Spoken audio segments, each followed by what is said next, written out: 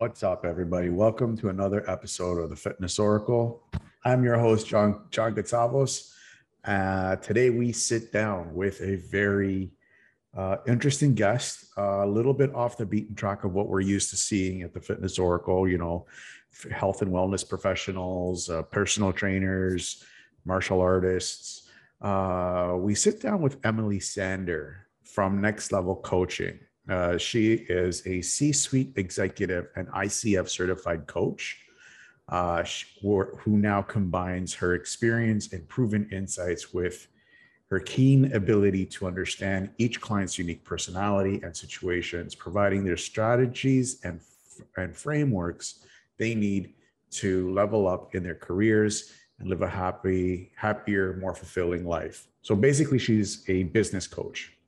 Now, you might be thinking, what is John doing? Where is he going with this? Why did he bring a business coach on a health and wellness podcast? Well, surprisingly, there's a lot of similarities between business and your health and your wellness.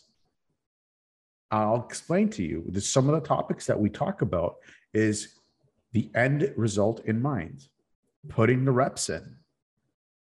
She says putting the reps in a different concept that I do, but still same idea, same concept. Failure loop, how important the failure loop really is in our lives.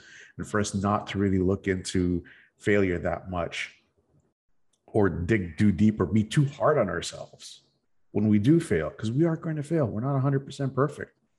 I haven't met a single perfect person in my life. We talk about different types of pain that she's experienced over her time as a business coach. And we also talk about a very important concept, one that I'm still trying to grasp, celebrating successes, milestones, and progress. Now, we go really deep into these topics, and you're going to see the similarities between personal training for fitness, mental state, and personal training for business and mental state. The common thing here that we talk about is the mental state, because that's all it is. If we can adjust that to properly fit what you need, man, sky is your limit and nothing in this world can stop you. So grab a pen and paper, sit down, take an hour out of your busy day and take notes, because there's a lot of golden gems in this. And I'm super excited to be publishing this. We recorded this back in February. I was homeless at the time. I was in the transition to move here to Florida. So I really hope you enjoy it. Leave your comments below. Let me know what you think after the show. And enjoy the show.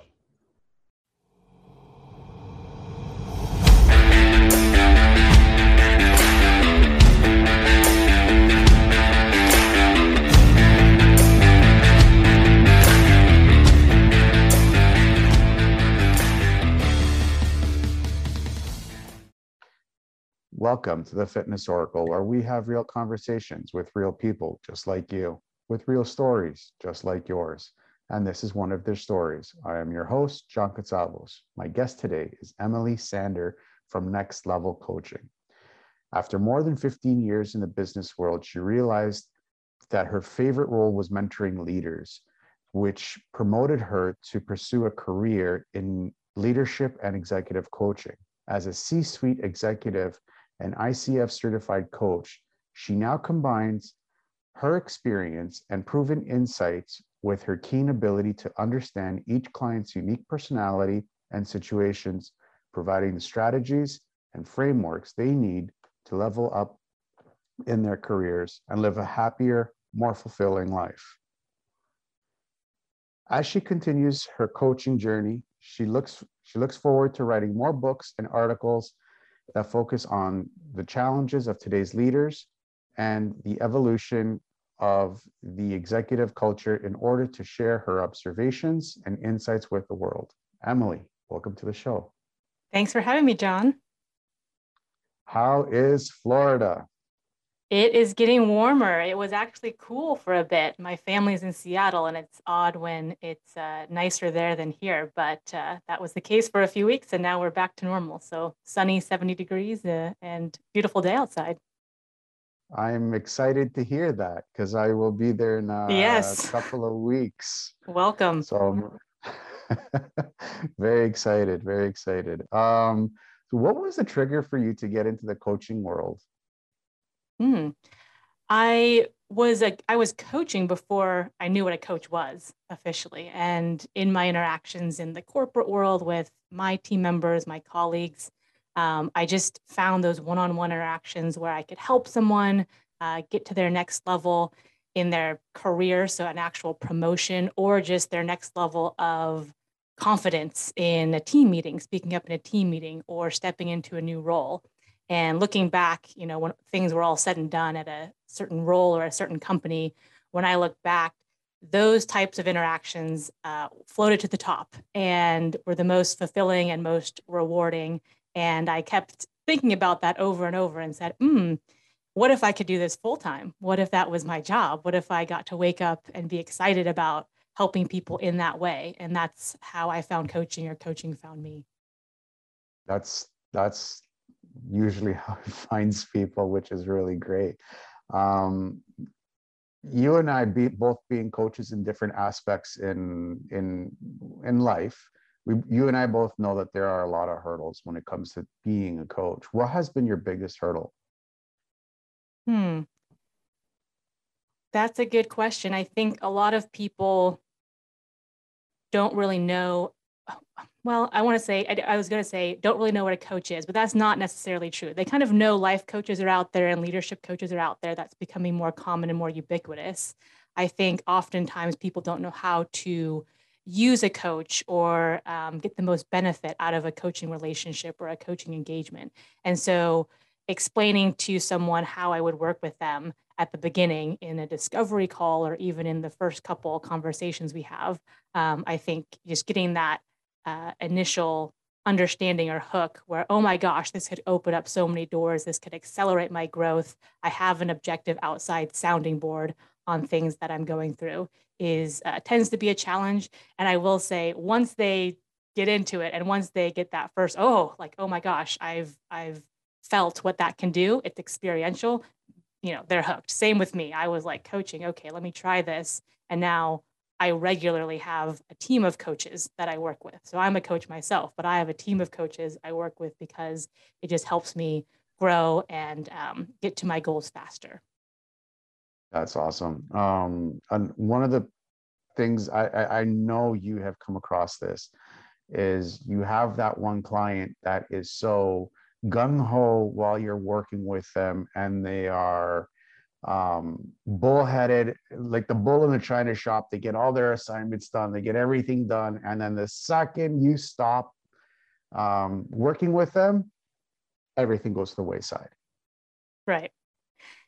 Yep. There's people that come from different approaches, and some people need kind of that hand holding, so to speak, at the beginning. And sometimes throughout kind of their career, they're just built on, I need someone to be my accountability partner. I like having someone to answer to, so to speak. So for instance, I have several clients who tell me, Emily, the fact that I know that you're going to ask me how this went next Tuesday at 3 p.m. makes me do it more often than on my own, which is fine, which is great. It's not my intention to keep someone in a coaching engagement longer than necessary. But if that's helpful to them and that's just kind of what they need for an extended period of time, happy to support.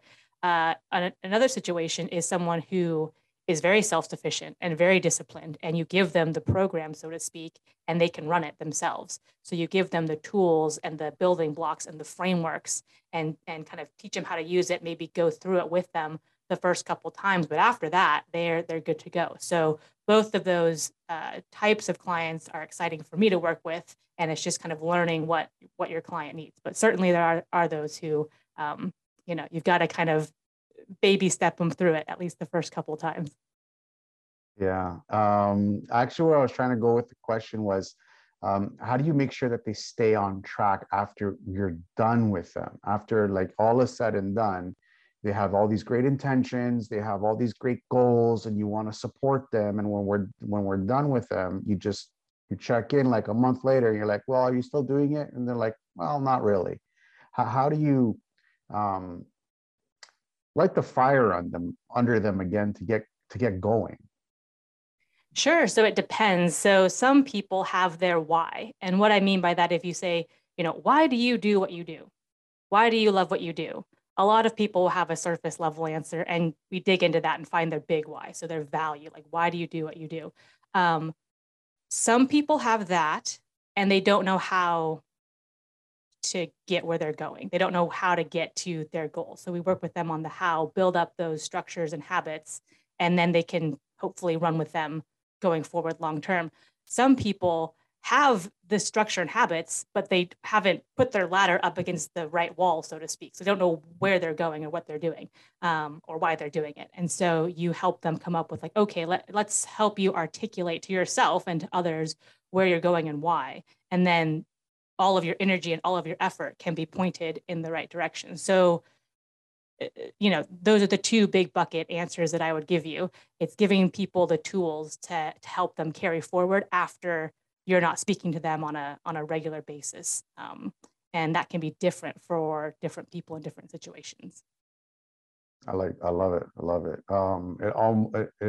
Which really ties in really well where we're going with this right now, which was something that you actually talk about that I actually love myself, is working with the end result in mind.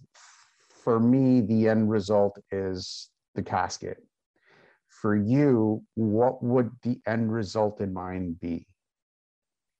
Again, that's up to the client. That's actually something I ask my clients, what would be a success at the end of our engagement, or even what would be a successful outcome at the end of this session.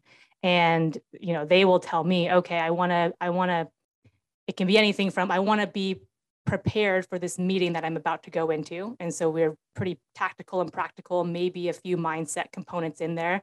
But that's a very finite, concrete, tangible goal. And then sometimes it's, Emily, I want to become or feel more confident, which is, of course, a much larger, a little bit more vague goal, and often longer term. So they define it, or they at least present their initial goal, and then we talk about it. Most often, the goal that a client will present is not their actual goal. So they'll want something else, but they're going to say, I want this. And sometimes they think they actually want that thing they're telling you, and they don't know that they actually want something deeper. And sometimes they think, oh, I'm supposed to say this, I'm supposed to want this, and I'm supposed to ask for this when I talk to people. And that's fine for maybe the first initial conversation, but we really want to dig in to get to the heart of it and what they are truly after, which just helps. And I can help co-create that with them, but it really has to be theirs, because they have to be bought in and be enthusiastic and passionate enough to go after that themselves. Powerful is why.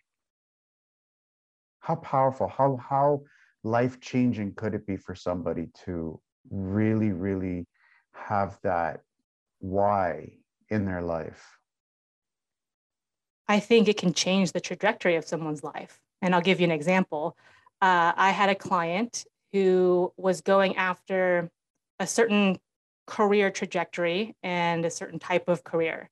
And that's what they had been doing literally since they were old enough to walk. Their path was set. It was in the medical field to be a certain type of doctor.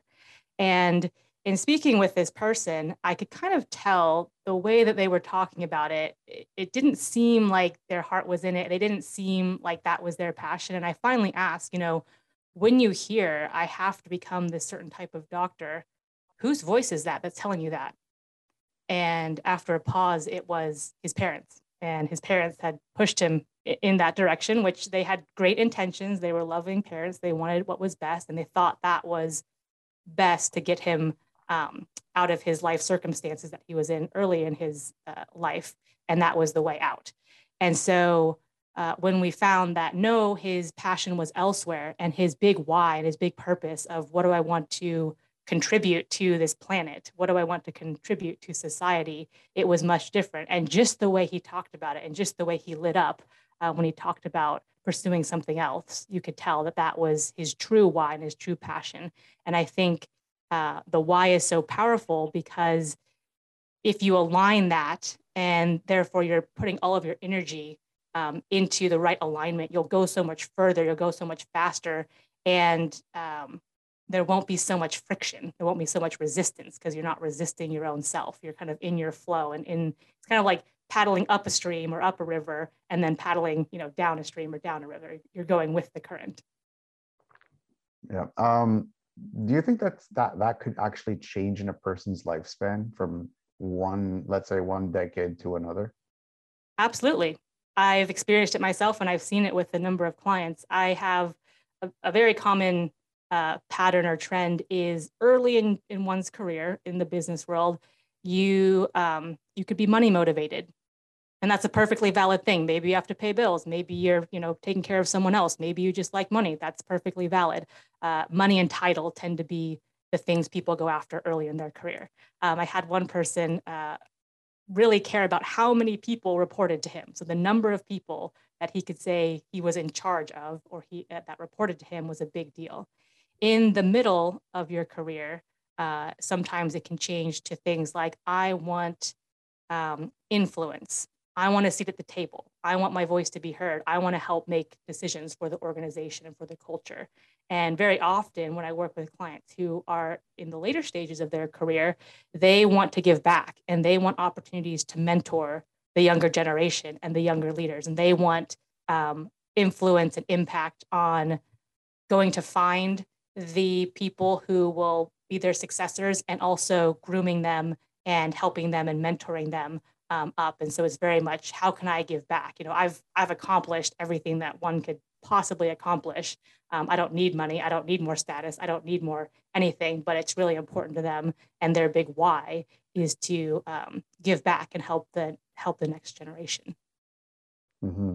Yeah, I've noticed it with myself too. When I was to the 4 decades that I've been on this planet, I've noticed it as well. What are some of the steps that you would help someone to identify their why?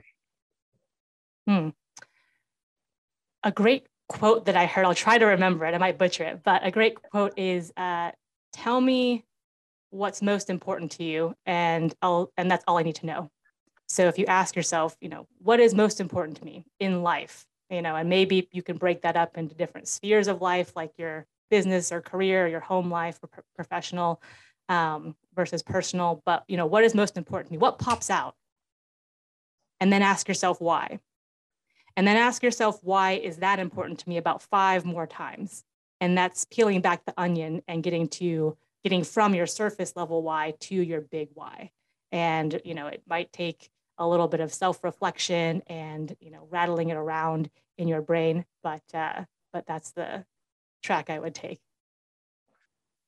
So a lot of the stuff that you actually do, especially with coaching, we have very similar tactics in the gym and in the business world.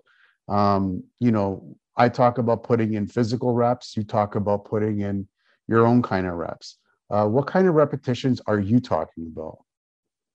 Sure. A common one is building a new habit. So, I'll just stay on the example of confidence because that does pop up quite a lot, which people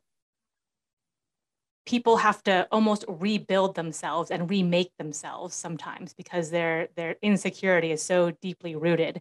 And so getting them on a new path toward being a more confident version of themselves, caring less about what people think, is building a whole new habit. And that can be pretty intensive. And so sometimes you can kind of take them through the process, take them through how the brain works, take them through the habits they need to build and put those in place. And then they have to put in the reps. So they might say, okay, every time I think, I'm not good enough, or I'm horrible at communication, or I just messed up, I hate myself, they have to put in the reps to change that and flip over to their new habit and their new way of thinking and their new version of themselves. And so a lot of times it is, and you talked about accountability and reinforcement and giving them the tools to continue with this even after the coaching engagement. putting in those reps is hugely important, because similar to a training program, you can have a trainer show you the program. You can have a trainer explain why it works and explain what's happening in the muscles. But if your client doesn't do the exercises, there's going to be no result. There's going to be no effect. Yeah, that's so true. And like trainers have their own tools. I'm sure business coaches like yourself, you have your own tools. How many? We have this one rule. I don't know who came up with this arbitrary number, 1,000 reps to change your body. That's completely arbitrary, just based off of zero science. But 1,000 is a lot, especially when it comes to muscles. Nice round number. Yeah, I think that's why they created it. How many repetitions do you recommend for somebody to see success in just, moving forward in their life? That varies. Again, I'll give everyone's favorite answer, which is it depends, but it's true. So it depends on the person and where they're at in the process. If you're taking someone from literally block one or day one, and they are so down on themselves and it's such a deeply rooted thing, that can take years. And I've worked on, cultivating a habit and having a baby habit, so to speak, and growing it into something where it's automatic. And that's taken me years myself. Is it easy? No. Is it worth it? Absolutely. And then there's other things where it's like, oh, okay, when I show someone something, they can pick that up. Maybe we work on it together the first one or two times, and then they have the structure and they have the mechanism for that. And then they can keep doing it on their own. And that can be, days, weeks type of timeline. Mm-hmm. Yeah.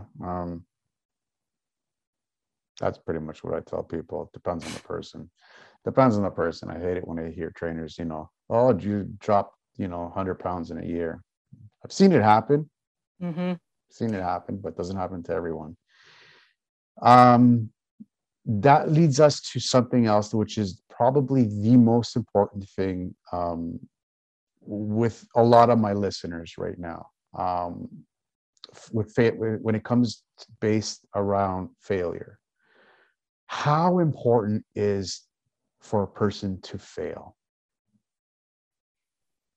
It's the mark of success if you understand it and use it in the right way. So I'll explain what I mean. In my book, I have a little graph, but for people who are listening, I'll describe it. I call it the failure loop, and it's a new way of thinking about failure. And there's a chain of individual loops that are connected that go up and to the right. So altogether, the chain goes up and to the right. But there are the individual loops, and there's a section of the individual loop that goes back down and to the left. And that is where you quote unquote failed. That's where you messed up on a presentation. That's where you messed up on your diet, and you're down on yourself. And let's be honest, it feels real crappy in that moment. And you can sit down and cry and call yourself a failure and declare it and stop. And that's one option. Another option is to take the learning and lesson from that and say, okay, why did that happen? What could I have done differently? What can I do differently next time? And if you take that and you apply it going forward, you've just propelled yourself up the chain, and you've propelled yourself up and to the right in the direction you want to go. And if you think about it, if you do something, you learn from it, you apply it, and you do it better the next time, that is literally the definition of learning. And that's literally improving and growth and progressing. And so with this framework, you can, change or transform failure in the traditional sense into progress, and hold it as a mark of like, I'm at this point. I know where I am in the process. I'm going to do what I need to do to propel myself up. And therefore, this is what makes me successful. Success isn't standing on the podium and saying, I won the gold medal. Success is in that moment in the failure loop when you're like, crap, like this did not go the way I wanted. I let myself down. I let people around me down, but I am going to get back up again and I'm going to do better. That is where champions are built. Mm-hmm. Do you think that the modern academia is failing at teaching this kind of concept? I think it's certainly not prevalent in our society, I think we'd have a much different community and much different human beings walking around if we didn't get down on our own selves about these things. And if we didn't get the noise from other people where it's like, oh my God, like you did that again. Like, how could you, geez, like he keeps doing this, or, oh my gosh, how could she be so stupid? Like, we don't need that noise. So I think if people, if ourselves and other people had this new lens to look through and this new perspective, it would change the way we interact with each other, and it would change the way we think about the different actions we take and the different outcomes that happen. So certainly, I think we're coming from the old way of thinking, and we all need to keep in mind the new way of thinking. And if you just kind of sit there and really contemplate, okay, which approach have I been using in my life to date? Most people, most listeners are going to say the first way. You bring up the word failure, they have a negative connotation. How's that worked out for you? What's that done for you? What's that gotten you? What's that cost you? And then think about a life where, okay, it might feel, bad at times, but if you know where you are in the process and you keep moving forward and you just have a new way of looking at it, and you're looking at it through that new lens, what would your life be then? How would you feel going into decisions and going into something that let you down then? You can almost turn a stumbling block into a stepping stone, so to speak. Mm-hmm. Yeah. I love using sports analogies. I've been in sports surprise, my entire surprise. life. Well, I mean, and when it comes to failing, I mean, there's no better reference than sports. I mean, look at baseball players. I mean, if you walk up to the plate 3 times, just if you can hit the ball just more than 3 times out of 10, you're considered one of the greatest baseball players, one of the best baseball players in the world. Michael Jordan, I think they came up with some statistics. He threw something in the range of 989 game-winning baskets he threw, and he only made 147. And he's considered one of the greatest basketball players of all time. So why do people look at, I've done this, I've tried this, I failed. Why do people think that they're going to be 100% out of 100? And why are they so hard on themselves? A lot of us have streaks of perfectionism in us. I am guilty of this myself. And we either have expectations of ourselves that we're going to be perfect every single time, which, by the way, is unrealistic, or other people are imposing that belief and expectation on us. And, one thing we use in coaching is we listen for the word should. So, oh, Emily, I should do that. Or I know everyone, says I should do this, or, I'm supposed to do this right now. And should is, it can be someone else's expectation on you. And so we listen for that word and say, oh, I should have done better. I should have been perfect. And it's like, well, where is that expectation coming from? So yeah, I think if you go in with, hey, I'm going to take some shots and I'm going to miss, and I can still be the greatest basketball player ever to play the game. Take Steph Curry. He's amazing, but he doesn't do perfectly every single time. And so the best in their field, a great way to think about, we mentioned putting in the reps and sports players and failure, it's practice. So it's almost you're practicing. So think how much, Kobe Bryant talked about the number of hours he practiced and the number of hours he would outwork anyone. And I heard an interview with him, and he saw a new guy on the team, coming early, and he sat there and he was like, I'm going to show up earlier than this guy every day, and I'm going to stay in the gym until he leaves, so he knows that I'm outworking him. And just so, he established, like, I'm the hardest worker on this team. And so I think a good way to think about failure in that sense is it's practice. So go out and practice your craft and hone it and refine it and get better at it. And all of those quote unquote failures aren't wasted in that sense. It's almost like that's what makes you good. Like that's what you have to put in. And that's how you have to approach it to be the best. You said it. You said something important that I wanted to touch up on there with Kobe Bryant. His work ethic was ridiculous, absolutely ridiculous. I mean, normal basketball players would practice maybe once or twice a day. He would be practicing 4 times a day.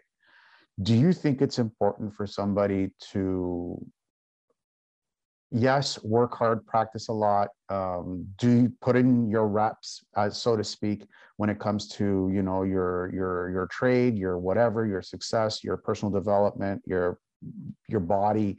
But do you also think it's important for people to just, you know, chill out, relax for a little bit, and, you know, find that work-life balance that a lot of people talk about? Yes, absolutely. Great point. So an example I go into in my book, but it's to do with training. So in bodybuilding or, you know, physique athletes, they want to gain as much muscle as they can. And so they'll do hypertrophy training, which is go in the gym and you know, lift to gain size. And there's this principle where you actually don't want to max out. You don't want to go to failure. You know, see these YouTube videos or Instagram, like rise and grind and push yourself. And, you know, if you know, you're not failing or going to failure, you're not doing it right. But in fact, the science shows and the top athletes will train to their maximum recoverable volume, meaning it's the most they can get. So it's the most work they can put in while still being able to recover. And the recovery is actually where you make your gains. So in the gym, you're actually like tearing apart muscle. And in the recovery, you're actually building size and scar tissue and all that good stuff, which you know about. And so there's this principle of do the least amount you can that gets you the maximum gains. And so what is the least amount you can do in the gym, but still get the maximum gains? And so I love that principle. I use it with my business professionals, and people can use it in the gym or their sports training or in other areas of life, which is, am I burning myself out to the point that I can't recover? And if you do that, to follow the gym analogy, if you do that and you go past your maximum recoverable volume, you come back the next day and you try to work out again, that workout is not going to be as good as it could have been. So you've actually forfeited the gains you could have made on the second day by burning yourself out on the first day. So long answer to your question is yes, rest and recovery and active recovery and taking that part seriously is hugely important. And I think on, you know, the mental side, it's people in the last part of their prep before a big show, a bodybuilding show, they will work out really hard, probably 2 a-days, but then they'll literally like rest. They'll do the recovery modalities, do an ice bath or do whatever, get massaged or whatever they do. And then they'll sit and they'll like rest. And that's what they do. They work out, they build their body, and they rest and recover. And that is in their peak week, in their prime, that's what they do. So I think we can all, you know, take parts of that and apply it to our different areas of life. Yeah, they do a lot more. They'll, like you said, they'll chill out in the bodybuilding competitions. They'll chill out. They'll crack open a vodka, get some sugar in them. Just chill out the night before the show, because the actual sugar actually inflates the muscle a little bit more, so you can show. That's too much. No, I appreciate the acknowledge. There's a lot more that goes into it. That was a simple example, but yes, they do. Like I've heard, like the water training they do, and the stuff they do with the carb loading at the very end to fill out. So yes, there's a whole thing that goes in. But all to say, there is an overriding principle of, you know, you do need to take your recovery and active recovery seriously, because that's going to help optimize your results. A lot of people would see that as failing just before the big show, failing before just before the big meeting. And it really isn't. It's understanding what you need and giving yourself that. And failure is one of those things that we need as human beings. We need to fail. How important do you think it is for people to understand that in order for them to move on? I mean, you can't progress without it. We're humans are meant to be challenged. We're not meant to, like, literally, I guess the most basic thing in weight training would be if you lift a weight that isn't challenging, you're not going to grow, period. So the reason you lift a weight that's a little heavier than you are comfortable with is because it helps you make gains and progress. And I think that's true of life. You know, we need to challenge ourselves. There is, of course, a balance between not stretching ourselves too far and burning ourselves out or breaking ourselves, but we should always be on that growth edge, I like to call it, which is one step outside of your comfort zone, and then do what you need to do in that zone to make it comfortable, and then do it again, step outside one step further. So I think, you know, my belief is humans are just built that way. We're just built to go explore things and go push ourselves and go push each other. And some people like to do that more than others and take themselves to the limit and go skydiving or do, you know, competitive bodybuilding or do professional athletics. And some of us are a little bit more chill with it. But I think in general, that's our natural state. So playing into that and working with that is a good thing. It almost sounds like, and I'm a big believer in this comment. It almost sounds like that we need to get past that comfort zone so that we can get into that state of fear, that state of pain, that state of panic. And I've learned this through martial arts, where it's a good place to live because you learn different parts of yourself, different aspects of yourself. How do you feel about people, you know, not wanting to get into that state of pain, that state of fear, that state of panic? I mean, I understand it. It brings up negative feelings. So the reason, you know, when you ask them, why don't you put yourself out there? Because like I might fail. It's like, what happens then? It's like, I will feel bad. I'll feel embarrassed. I'll you know, have to talk to people about how I failed. So I understand it, but think back on your life. So anyone listening now, think back on your life and imagine if you never did anything where you felt that little bit of fear, that tinge of adrenaline, that tinge of like, oh, this could not go my way. This could be bad. But you did it and it worked. And now you are where you are today. Think if you took all those opportunities and all those risks and you took them off the table and said, nope, I don't want to feel bad. So I'm not going to risk it. I'm not going to put myself out there. Most people's lives would be dramatically different. I mean, let's be honest. Most people's lives would be boring and bland and, you know, let's stay in my safe box and do nothing. So I think that's just part of the human condition. And it's really training yourself to, you know, maybe not look forward to that feeling per se. Although I've had clients who say, Emily, I now like when I feel that. I like when I feel the adrenaline rush because I know that I'm moving in the right direction. And that tells me I'm moving in the right direction. That's fantastic for them. I'm still like, oh, I'm going to feel scared and nervous, but I'm familiar with it. And I know what it is and what it is not. And I just know where I am in the process. And that's part of the process. I'm like, oh, it's my old friend, you know, fear and anxiety. But it's because I care and I want to do good at whatever I'm doing. And so I take that energy and instead of letting it consume me and be a destructive force, I'm like, no, I'm going to use this and channel it into a generative energy and generate something good from it. So I want to acknowledge that that feeling exists. I don't want to say like, no, like you'll never feel fear again, because that's, I think, not true. But I think you can become very familiar with it and feel the fear and do it anyway. I love that statement where you said, my old friend, because we use that in Russian martial arts. This is the martial arts that I used to practice. Is fear is your friend. Fear is the greatest teacher that you'll ever have. Fear will never lie to you. How many different types of pain, fear, how many different types have you come across?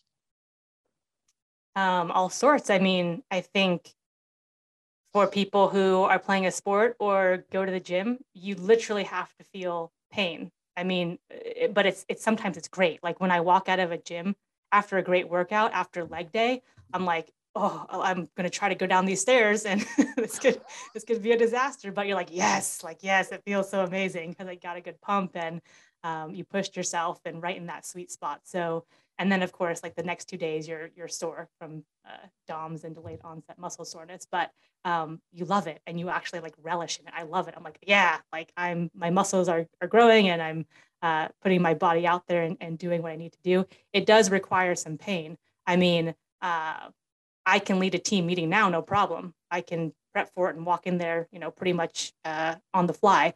Before, I would get in there and do a whole bunch of prep and just fall on my face and then feel bad about it. Be like, oh my gosh, I'm crushed because the memory of that is so painful. And of course, I, sat down, put the movie reel on, watched it over and over again in my mind's eye, and just, did that to myself. And that created a lot of pain as well. But there's lots of pain and there's lots of fear. And again, that's part of the human condition. I mean, it just is. And so instead of resisting that and trying to avoid it and feeling bad about yourself when you do feel those things, it's just like, hey, that's part of the ride.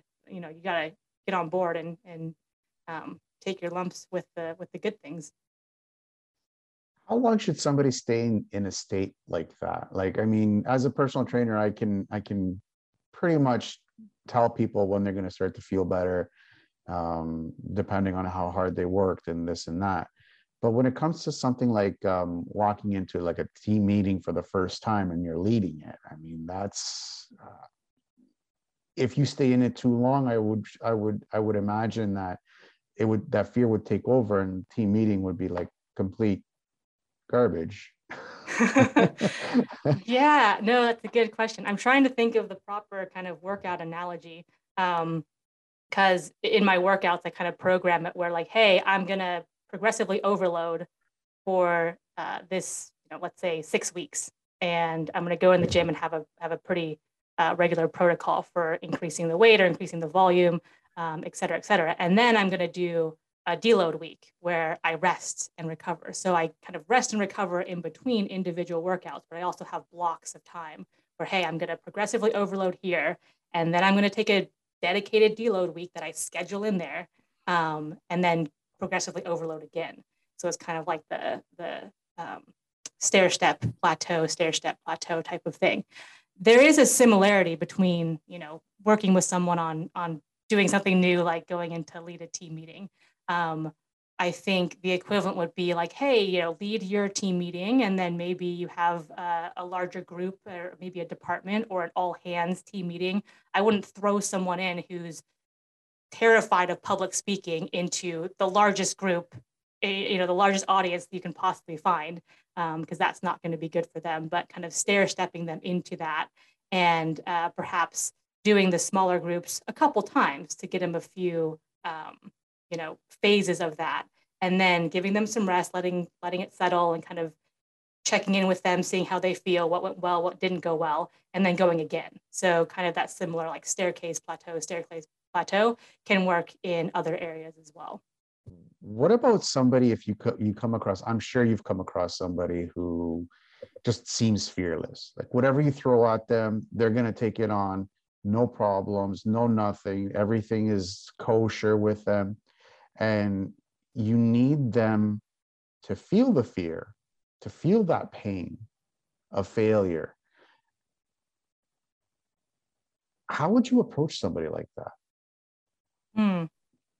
That's a good question. My initial reaction, honestly, was like, oh, I'd much rather have that problem, having to rein someone in and pull someone back than, having the exact opposite, which is you have to cattle prod someone to do something. But yeah, I think fear is we have it for a reason. We have it because it helps us stay alive. If we didn't have fear, we'd be doing, stupid stuff. So I think it is a way to kind of temper people in the right ways. I've mentioned, thinking too much of what other people think of you. So giving too much weight to what other people think of you. Sometimes if people are fearless in that sense, well, like you could be bulldozing over, good, honest people and a bull in the china shop. And you kind of need to have a little bit of perspective and a little bit of fear, I guess, of what other people will think. So you can kind of conduct yourself in a good way and kind of get to your ultimate goal there. But Yeah, I think it is in that situation in coaching, I would just bring things to their awareness and say, hey, you're going after this full steam ahead. I'm noticing this, and this that kind of, is collateral damage and is down by the wayside. What do you see about that? What do you think about that? And see what comes up for them. Cool. This next part, I personally have a hard time with, like, because I'm the type of person where I never sit back and enjoy the view when I'm at the top. I always look at the next peak. And I know it's wrong. And I know there's a lot of people out there listening and watching that are like me. So how do you help somebody celebrate successes? That's a huge component. I often, for long-term goals, if people come to me with long-term goals, will build in milestones and markers of success. So I'll ask, Emily or John, like, how will you know that you're going in the right direction? Like, what are some things of success? And then we'll actually put those down. So we'll write them down. When those are achieved, I'll work with them, and I was going to say make them, but I strongly suggest that they do something to celebrate. And that can be as simple as maybe they buy themselves a nice meal, or maybe they like buy themselves, if they lost weight, like buy themselves some nice clothes that fit them well. And I think that is hugely important because, one, we can get burned out on a long-term goal, but two, if you don't celebrate yourself and you go through life and it's just all like grind and hard work and the next thing and not good enough, like that's not a great way to live. And so I've been guilty of that. I've probably gone through, honestly, decades of my life, or good portions of my life, where I'm in tunnel vision and I'm just like the next thing, the next thing, the next goal, like whatever. I achieved that, but whatever. And I get that, I've done that. And to be honest, sometimes I look back at certain experiences and I'm like, Emily, you really missed out. Like, you missed out on a lot of interactions you could have had with people, just, little inside jokes, or little, people are working late and having fun, and you were all business and all go and all whatever. And I look back and I regret that. And I think I could have gotten much more out of that experience, and much more good life experience, and put more into relationships in that sense. So depending on kind of where you are in life, and if you have a lot to look back on and reference, if people are young, they may be like, whatever, what are you talking about? But take it from someone older and wiser. You might regret those things that you passed up on and glazed over. So now I'll be on the lookout for them. So I'll wake up every day and I will be on the lookout for what are the important moments of this day, and how can I really acknowledge them and cherish them and remember them, because those are the things that you're going to take away going forward. It's not going to be, in business world, it's not going to be those Q4 numbers that you didn't meet and the board was mad. It's not going to be that client escalation that was the biggest deal at the moment. It's going to be, helping Jennifer with the team meeting, or having a laugh with Christian, and having that inside joke about his nickname and all of those things. It's just the little things. So I would definitely encourage people to appreciate their place in the world, and their place in your life, and they can enrich it and enhance it and fuel you to do more good, and to do more good things in the world. So definitely not something to gloss over. Yeah. Like I said, I've been always having a hard time trying to figure out, how do I celebrate, my 200th episode? How do I celebrate my first signing? How do I first this and that? And honestly, if people are listening right now, write down, how will I know if I'm moving in the right direction? Write those things down, and then put it in your calendar, or tell your spouse or significant other or friends, like, hey, when I reach this, I want to go do this. Like, will you help me celebrate with this? And so it's kind of out there as a milestone. Those are great tools to use. Is setting up a time frame that important, or do you find that setting up time frame can set up more anxiety for somebody? Ooh, good question. Again, depends on how someone is wired. Some people, you put a deadline in front of them and they're going to crumble with panic and fear and dread and just like dissolve right in front of you. Sometimes you put pressure on someone and they rise to the challenge and they go, oh, like you want that in 6 months? Bam, Emily, I'm going to give that to you in 3. Watch this. And so it fuels them and motivates them in a different way. I think the most common scenario I see is put a plan together with some timelines, and know that the plan will change. So it's not going to go perfectly to plan. And sometimes if you need something to go perfectly to plan, you can be a bit more strict about it. I'm thinking of like a hard deadline for a product rollout that you've committed to your stakeholders and your customer base, or perhaps a bodybuilding competition where like the event is, February 12th, and you have to be ready by that time. So you obviously reverse engineer and build your timelines to that. But for life goals and for kind of these confidence goals, I would put a plan together, put your milestones together, and then be able to adapt your plan as you go along, because things will come up, unforeseen events will happen, things will unfold in front of you, and it might be smart to change your plan and change your timelines. So that would be my suggestion. Have a plan, and then know the plan will change. So like a little bit of a flexible plan, as the year or the months go by. Yeah, I mean, I've got clients with year-long plans, and they literally reverse engineer into, okay, here's my example, 3-year plan. What do I need to accomplish in each year? What do I need to accomplish in each quarter, in each month? And they literally go back down to today. What do I need to do today? And they plow through that, and they do the best they can with that. And every quarter or so, they'll check in with me, and they'll say, Emily, like, here's how I did on my plan. Here's what I need to adjust. Here's what I need to do differently. Here's what's working well, and I want to continue. And they'll go into their next quarter like that, which works really well for a lot of people. Mm-hmm. Interesting. Very interesting. I might use some of those.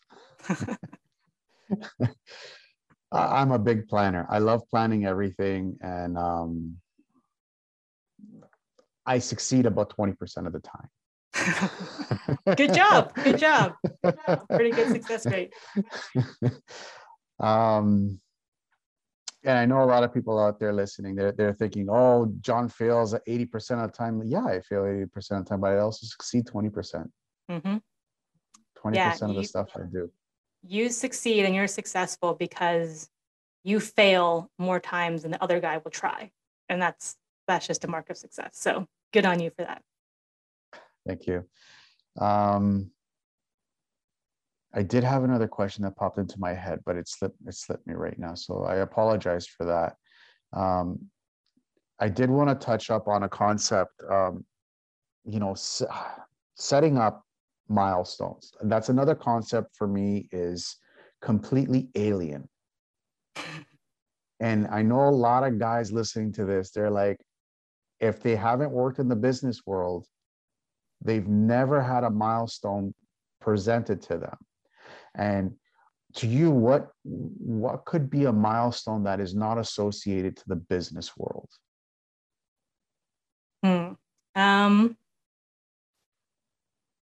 I think one, go back to our bodybuilding example, it might be, okay, maybe you're in a competition, the judges say, you need to bring up your legs, so your chest and arms are huge, but you need to bring up your legs. Okay, so the next major competition you have is in a year.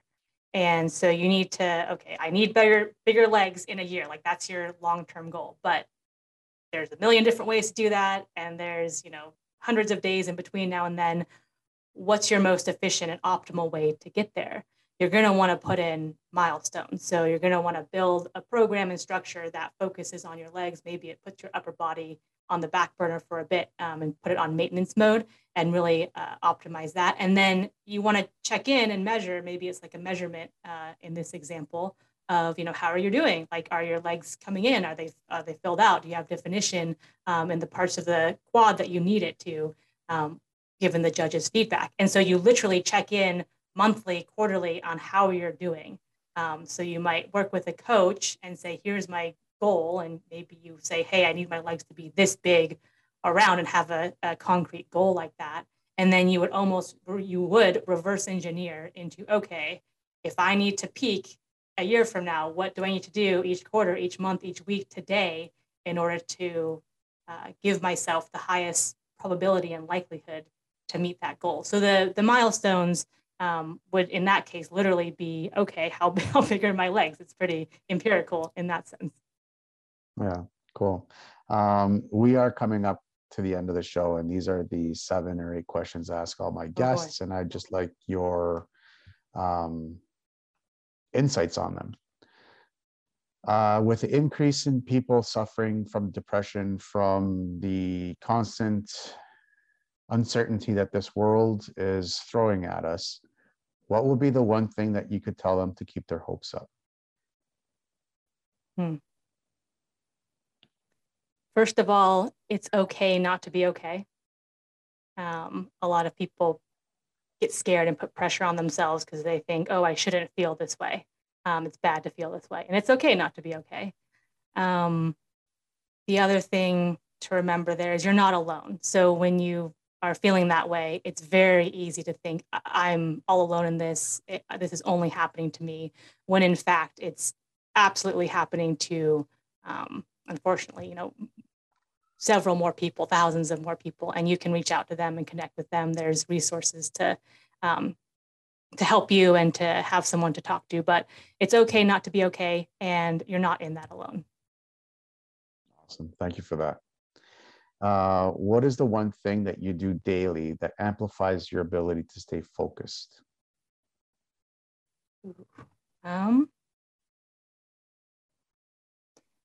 If I can, I'll do the prep I need to put myself in best position to focus. So I know the time of day that I do my best work in, which is mid-morning, midday. And so I might, get some good sleep, go to the gym, kind of get my body moving, have a light, healthy meal, and then do my project work and know that, like, hey, this is my sweet spot, and these are the several hours I need to focus. And sometimes you just need to start. Sometimes starting is the hardest part. And once you start, you're like, okay, like I can do this. I'm in it now. So just get yourself to start.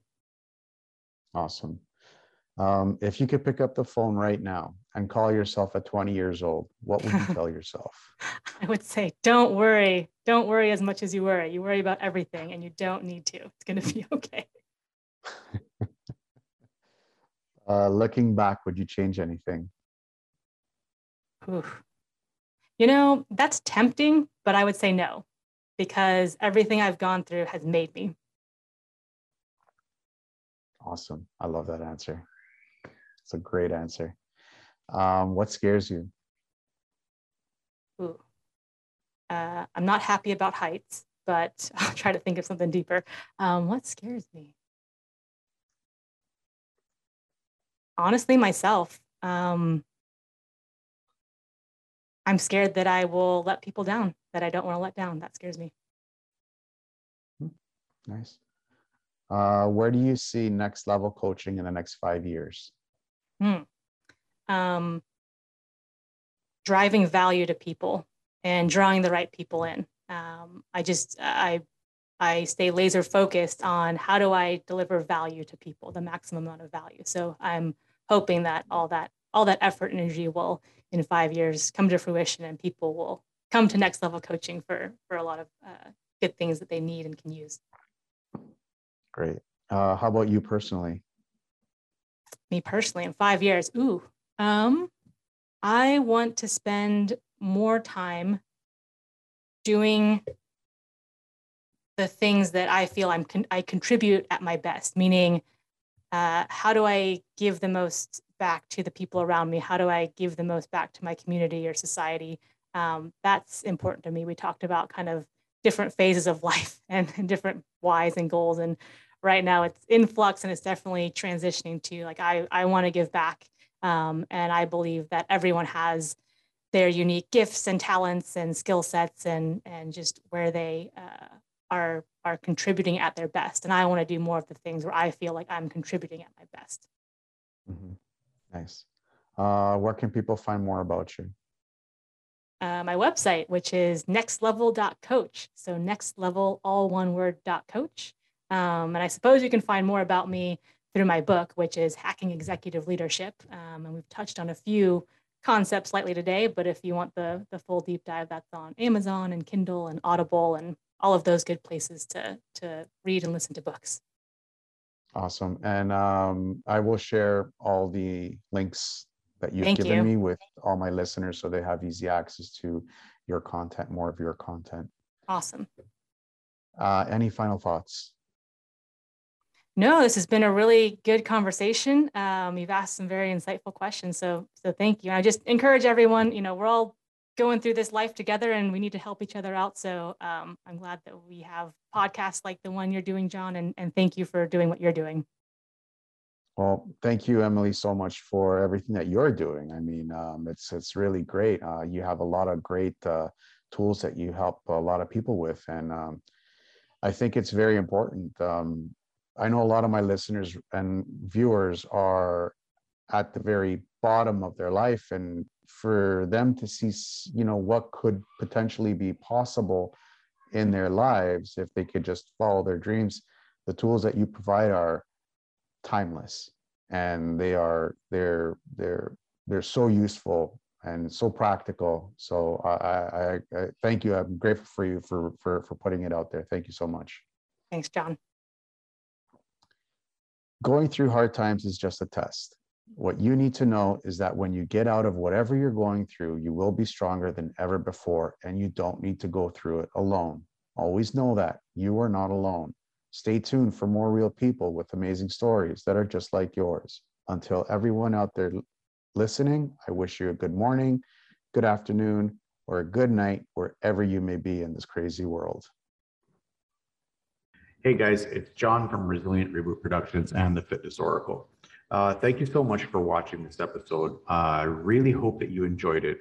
Please don't forget to subscribe, hit the bell, and if you know anybody that's suffering from mental health issues that you know that this episode could help, please share it with them, as it is tailored to help people out there with mental health issues.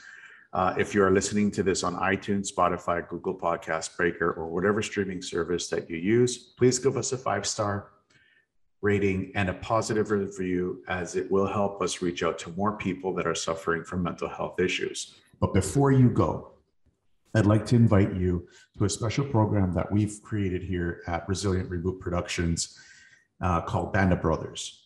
Over the years, we've discovered a system to help men regain their confidence back, just like overweight and depressed men that have lost their place in this world from all over this world. We've put together a group of men that are here to support your journey, showing you how easy it really is by implementing simple everyday actions that take little to no time out of your day.